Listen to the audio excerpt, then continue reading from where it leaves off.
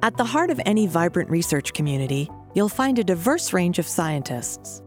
You're also likely to find a robust internship program, like the one at Microsoft Research.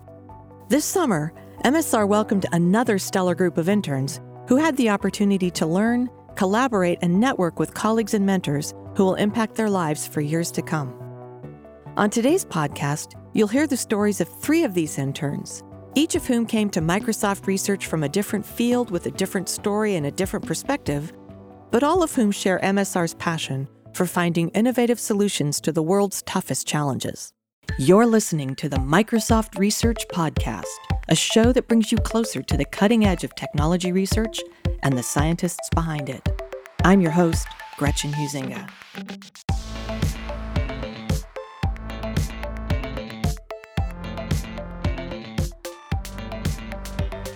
Kirsten Bray is a grad student who lives at the intersection of psychology and technology.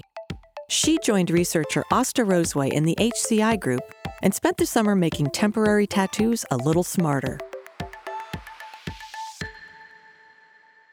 Kirsten Bray, welcome to the podcast. Hey, thank you for having me. Tell us a bit about your personal story. It's an unconventional one for this industry.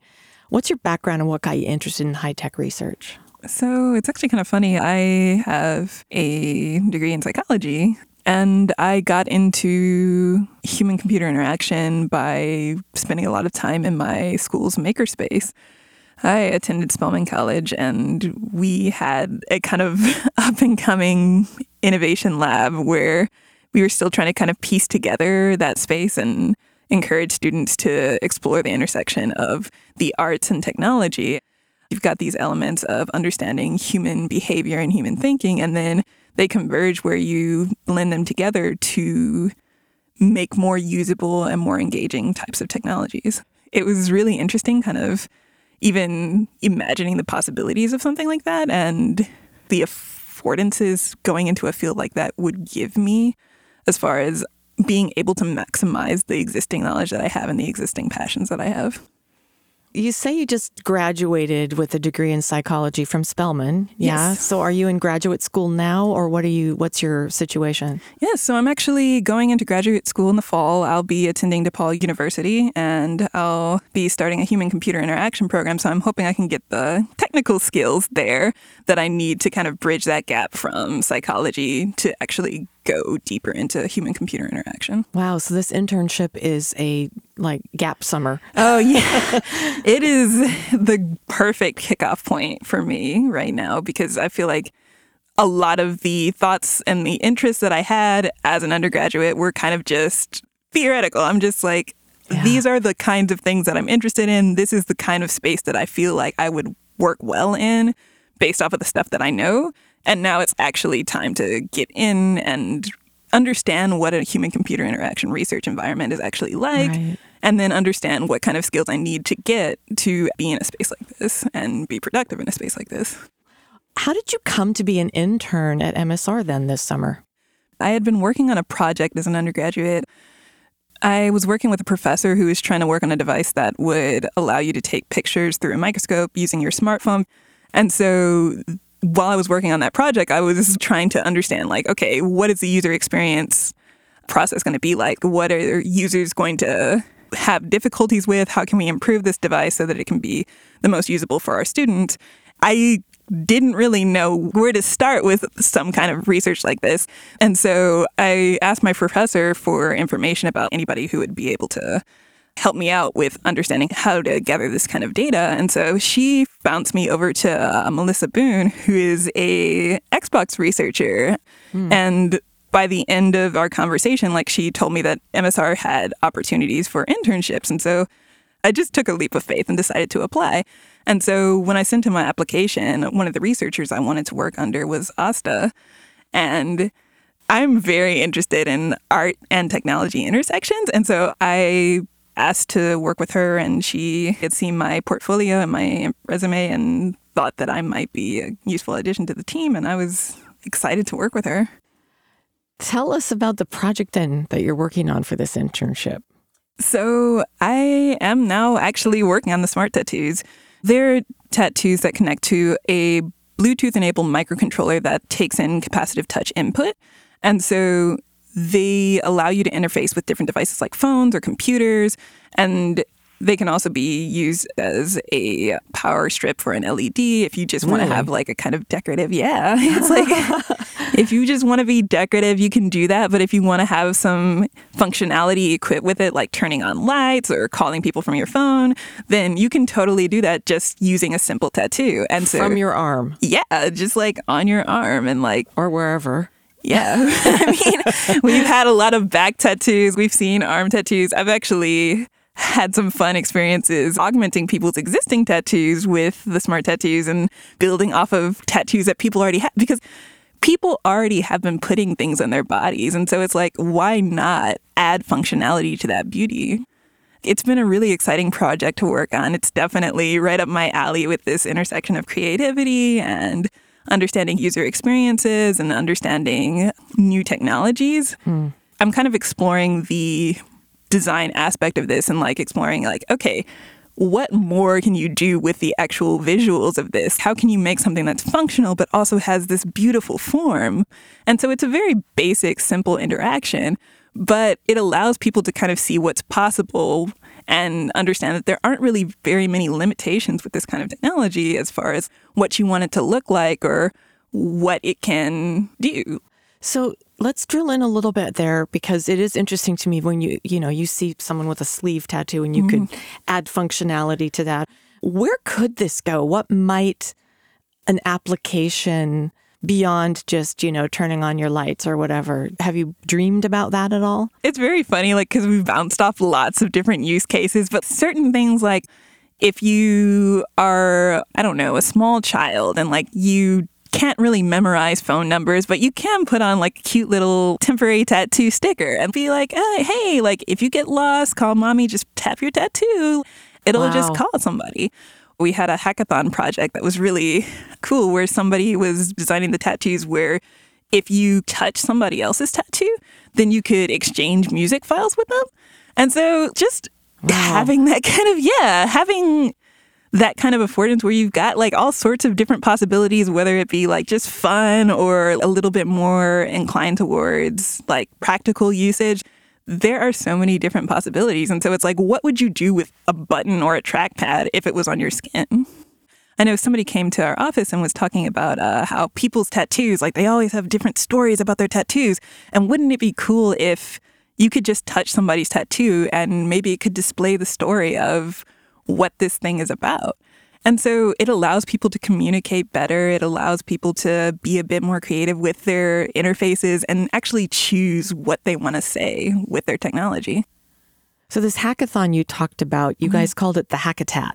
Oh, that was so fun. So we had basically a 2-part challenge, and we did a workshop first, and we did that over in the garage and had a bunch of people attend and just get their feet wet with experiencing what working with smart tattoos was like and seeing what kind of ideas they could come up with. And so we took the challenge and extended it out from there and created this Hackatat challenge for the hackathon and had people do the same thing with a little bit more time and asked them to use these materials and come up with new designs and fresh ideas.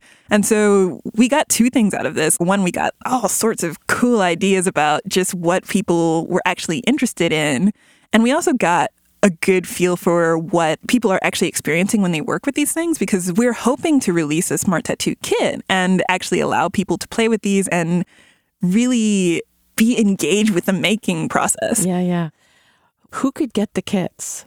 Our hackathon winners will be actually getting some kits to play around with, and hopefully we'll be able to release a 2nd generation kit that has a smaller, more easy to use board and more easy to use connectors. And hopefully that kit will be something that can be launched and turned into something bigger that's more available for public use.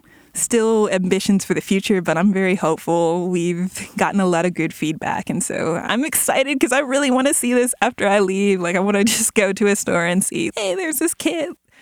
Because I would totally use that. Right? And then you could say, I was there at the beginning. I saw this. Talk about the people that you're working with. Who's your advisor and the group you're in? What have you learned from them in this experience? My mentor is Asta Roseway, and she's been great. She's full of creative energy and just an awesome person to work with. I think she's always been very supportive of the things that I've been doing and encouraging me to kind of look at things in new ways or try out different things. And we've also got Paul. He's our engineer on the team, and so he does the software side of things. And so he's been actually helping me with one of the other tattoos that I'm doing where it senses where you're touching. He's actually doing the programming for that. And so I quite appreciate him. Like, I feel like everyone who I've worked with here has been very positive. It's always very positive energy. Like, everybody's very receptive to new ideas. Everybody's willing to help, and we just have a lot of fun. So, Kirsten, what's next on the horizon for you? Immediately, you're going back to graduate school at DePaul. And what do you hope to get and do, and where do you want to land? What are your dreams for the future? I've seen so many different possibilities. I think being at MSR, obviously, academia is looking a whole lot more appealing. Research, people are really very intense at MSR, and I love it. I love that intensity, where people are just so attached to this project and they want to see it through to the end. And so I like that spirit and that vibe of just creating and exploring new things. And so I would definitely like to go into research sometime in the future, but I'd also like to go into industry and kind of experience what it's like to be a designer on the product half of things and work in that kind of field. So I feel like it's an open box for me right now, but there are certain things I definitely do want to get my PhD. I would like to, right now I'm looking at human-computer interaction PhD programs and also perhaps digital media programs. Yeah. But there are so many things. I feel like there are so many more possibilities right now. And so I am open to it all and hoping for just lots of new experiences. Kirsten Bray, we are excited to see where you're going to end up. We'll keep an eye on your career and your work, and hopefully we'll see you on the cover of Wired magazine one day. Thank you.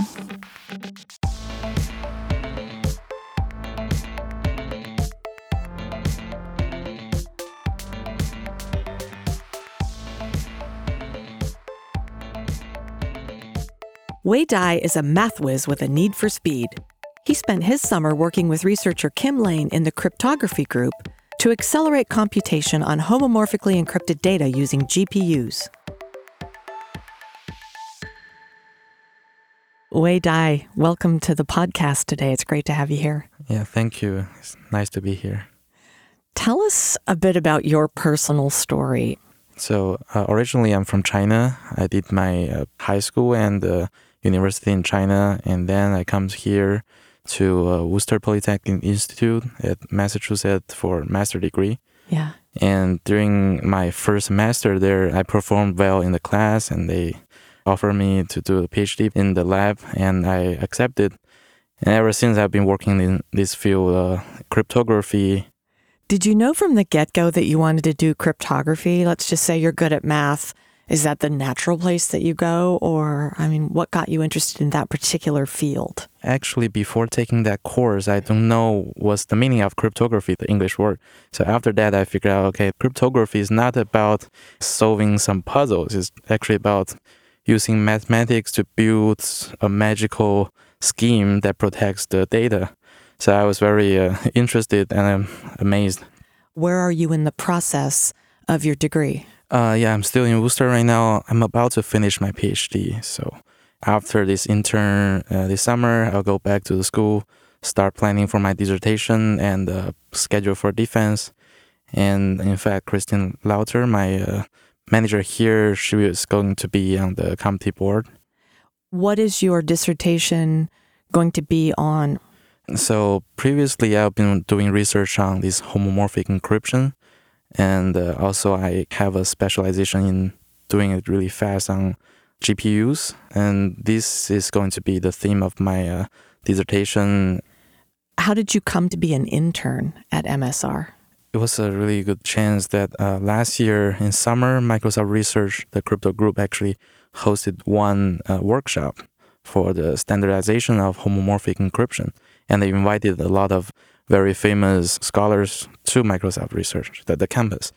And I came with my advisor, and that's how I met Christine, Kim, and everyone in the group. And we introduced our work. Everyone was thinking, okay, we never know on GPU it can be so fast.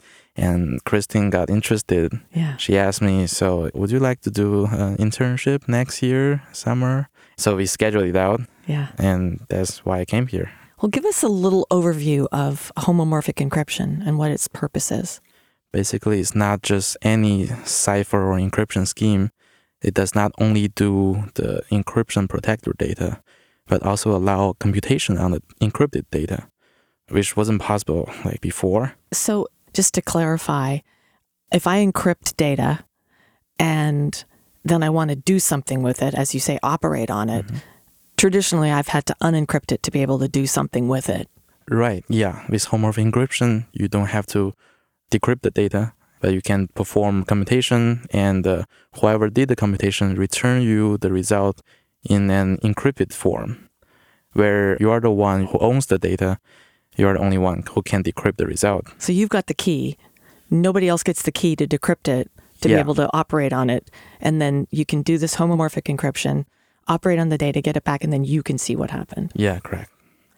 Tell us about the project that you're working on, maybe starting with the problem of the speed of homomorphic encryption to begin with. 10 years ago, people started building homomorphic encryption schemes mathematically and also doing software or hardware implementations. At the beginning, the encrypted data are so large compared to clear data, and also the computation on encrypted data was so slow. Microsoft Research has started this library called the SEAL library, which is a simple encrypted arithmetic library. So the goal of building this library is to simplify how to use homomorphic encryption and push for more efficient computation. And for the past 3 years, the performance, the security, the user experience, everything has been improved by a lot. And they would like to see how can we accelerate the library on the GPU, a different hardware. And we also have another intern who's doing the implementation on an FPGA, which is we are really trying all the hardware devices to see what we can get. So the speed up of the runtime is what you're looking for. Yeah, exactly. The faster, the better. Yeah. And according to our experience on the GPU, usually you can achieve at least 20 times speed up. And if the scheme is really well designed, you can reach 2 orders of magnitude, which is 100 times. And on FPGA, you can achieve something similar. So tell us about your library. This is a fairly unique, innovative thing that you've been working on. Yeah, so suppose I'm a data company. On the client side, I can provide them and software to encrypt their data or doing decryption later. And the library itself also provides service for the data company who can design an application of machine learning or genomic data analysis. They provide the data analysis service to the clients in an encrypted form. Sure. With the help of SEAL library, everything can be simplified. They don't have to understand too much about the homomorphic encryption. They just know this is realizable, and using our library will make your life much easier. So how has that played out? I mean, is this available yet, or is it still in the research phase, or where is it? So the research, it never stopped. So what we do is that we keep releasing new versions of the library, and the library is currently published under Microsoft license. And we do have a lot of clients and other groups who are using this library internally at Microsoft Research. What do you hope to see in this area in the future? We do see a promising future in this area because it's still fairly young, over 9 or 10 years so far. Yeah. And now, because there are an urgent need for privacy protection, and there's regulations and laws making towards this direction, I think homomorphic encryption have a much brighter future. Tell us about your advisor and the group you're working in. What have you learned from the people you're working with this summer? In our group, we have 4 or 5 full-time employees, and also we have 5 new interns this summer. So mainly I'm the one who's working on GPU. We do have a lot of meetings together because different people have different opinions, and they might be able to see, for example, my colleagues will see what did I do wrong in this procedure somewhere. And they can correct me and give me another idea. It's very helpful. So it's group constructive criticism. Right. Who's your advisor? So Kim Lane, he's the one who make this seal library really useful right now and ends up being used by many other groups. Like we have people working on machine learning, people working on compilers, and everyone is curious about how can we use this, and they are trying to use it right now. Hopefully we can come up with some joint work and end up in a product. Yeah. So when you came here, did you bring this project with you, the GPU speed up scenario for homomorphic encryption? So accelerating seal library on GPU has been a plan by the Microsoft Research and also in our group. However, in this field, it requires some special skills. And not many people in this area have actually do GPU implementations. I'm one of them, and I was lucky to have the best performance out of it. When I came here, they just told me, okay, you are specialized in this. Please do this. Just ready, go. Yeah. Tell us a bit about the performance, like that you've alluded to, that you had the best performance. What are we comparing that to? Traditionally, we were just comparing, suppose you have an algorithm. I implement it on the GPU and achieve probably more than 100 times speed up compared to running it on the CPU. Even compared to the best CPU implementation, it could be 100 times more. And now this is not just a simple algorithm, it's a whole library. And even the algorithm itself is hard to implement. It involves a lot of research work because talking about how to do this computation is one thing. Actually adding 2 numbers on a computer is different. Sure. And on a different hardware is a new area. This summer, I've been working on accelerating seal. We are expecting more than 20 times at least. Hopefully, again, faster the better. What's next for you, Wei? This fall, I'll be focusing on finishing my PhD and doing the dissertation and defense. After that, I would like to go in industry. And Microsoft Research actually is one of the best destinations for me if I can come back. My bet is yes. Thanks. I hope. So, but a career in research continues. Yeah, I feel this area is too promising to leave right now. I would like to stay in this area and continue my research. I think right now internally we have been doing something very meaningful, and we do have some prototypes that is driven by homomorphic encryption, and it showed very good result. Not ideally practical, but good enough for you to consider using it. Wei Dai, this podcast has been a very good result. Thanks for coming in and sharing this with us. It's so interesting. Thank you.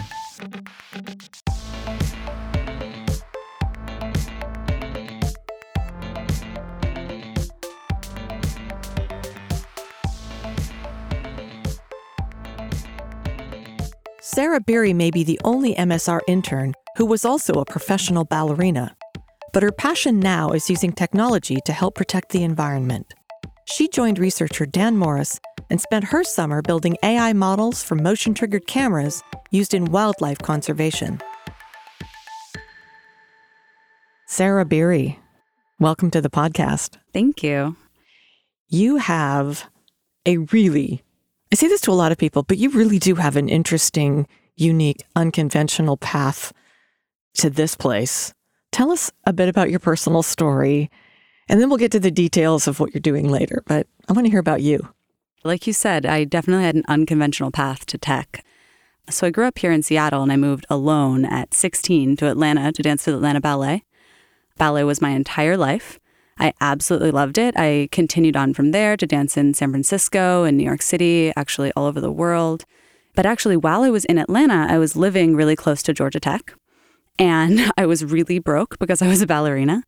And Georgia Tech would have these open talks that would have free food. And so I started going to these talks and hearing about all of this really amazing research, basically just as a ticket for free food. And I actually wasn't even sure I was supposed to be there. You're probably supposed to be a student, but I lived close enough. It was fine. And I, more and more, as I was hearing what people were doing, really started to think like, okay, well, I can't do ballet forever. And I always really loved school. Like maybe I'll go back after ballet and become an engineer so I can help solve these problems for people in the world. And I've always been really passionate specifically about environmental sustainability and conservation. Probably some of that comes from just growing up in the beautiful Pacific Northwest. I got this idea in my head that after I retired from ballet, I was going to go study to be a green energy engineer. I retired actually kind of early for a ballerina, but a big part of that was because I had this dream to do something else as well. And so I went back to school. I went to Seattle U, studied electrical engineering, and along the way found out that I actually loved math. And this was astonishing for me because I absolutely hated math growing up. It was something I never felt good at. And I was in really high-level math classes in school. I took calculus in high school even before I graduated early, but I thought I was really bad at it.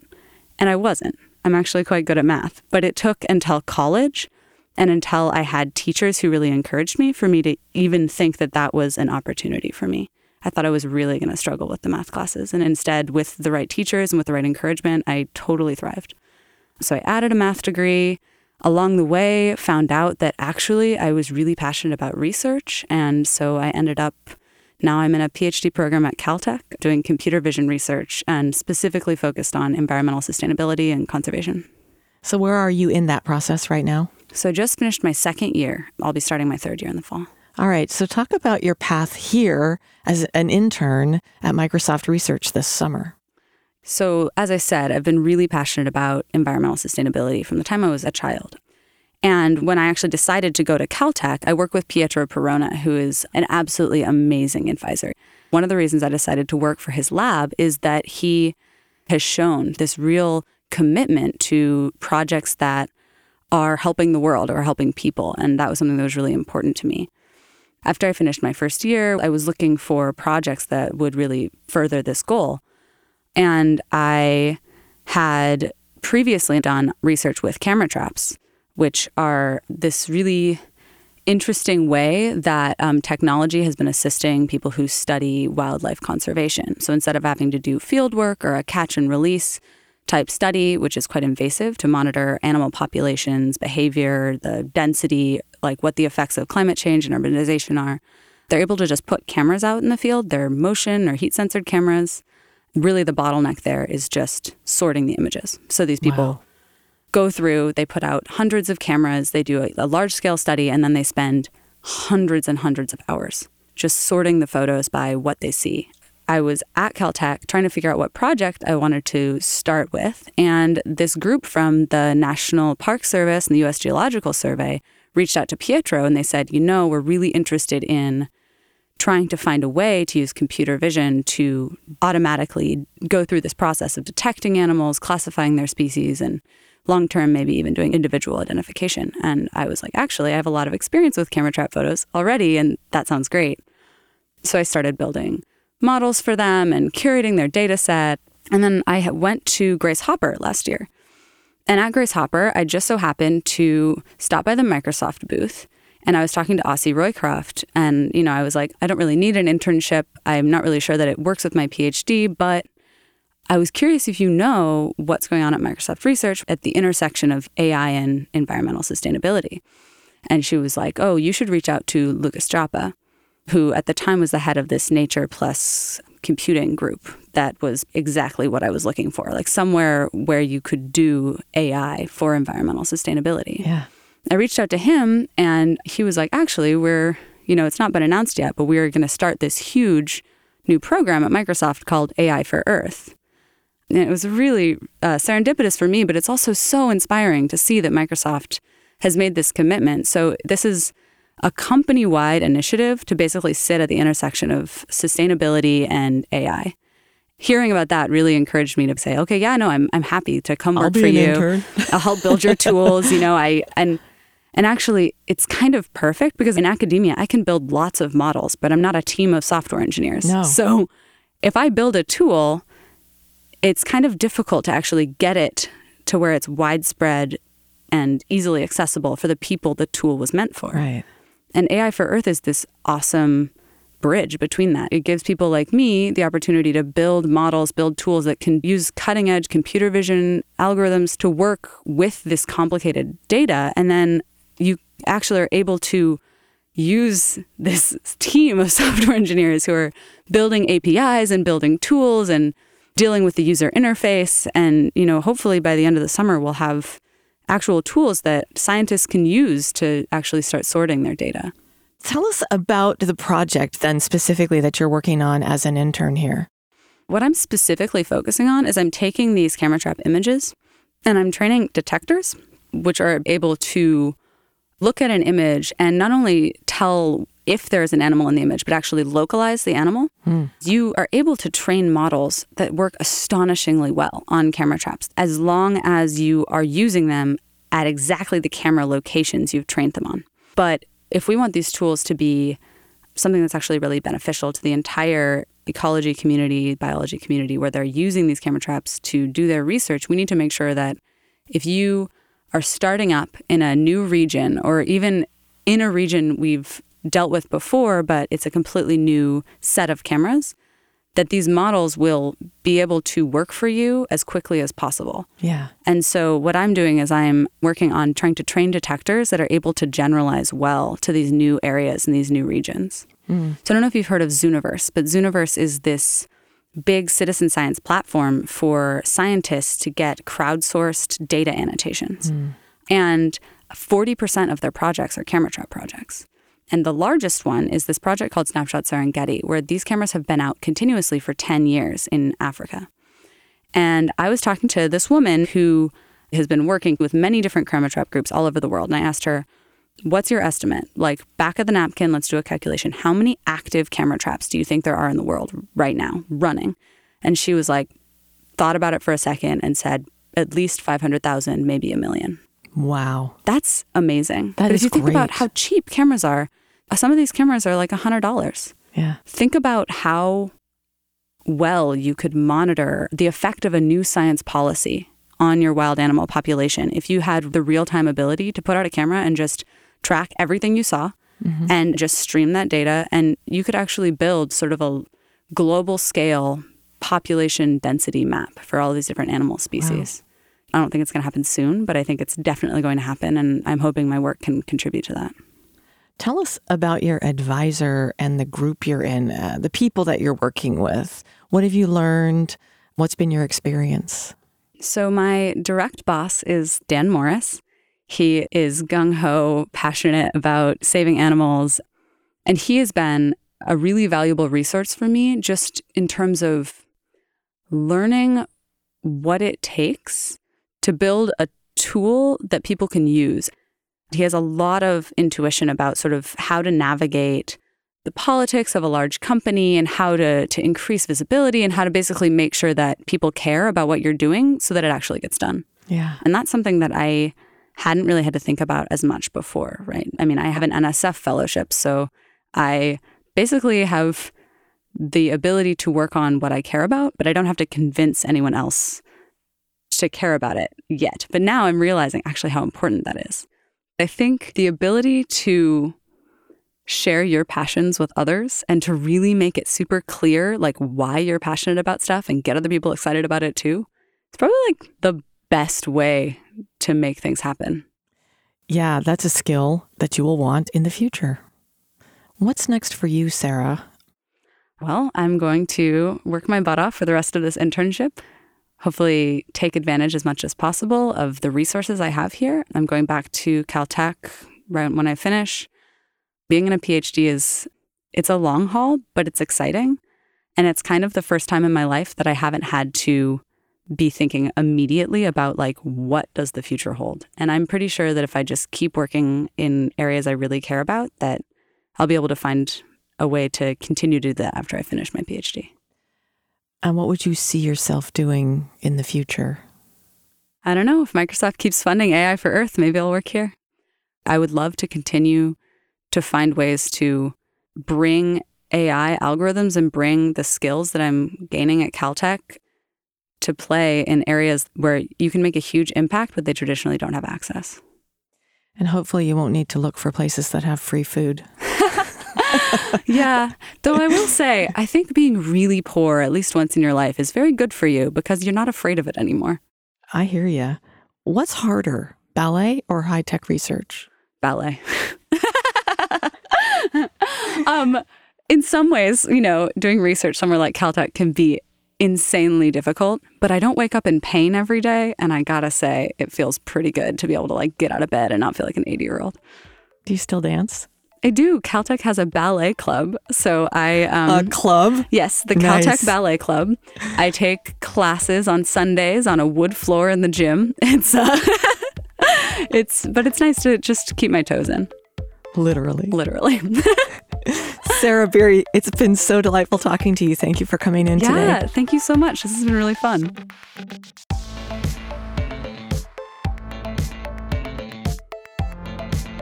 If you're interested in applying for an internship at Microsoft Research, visit microsoft.com/research/careers.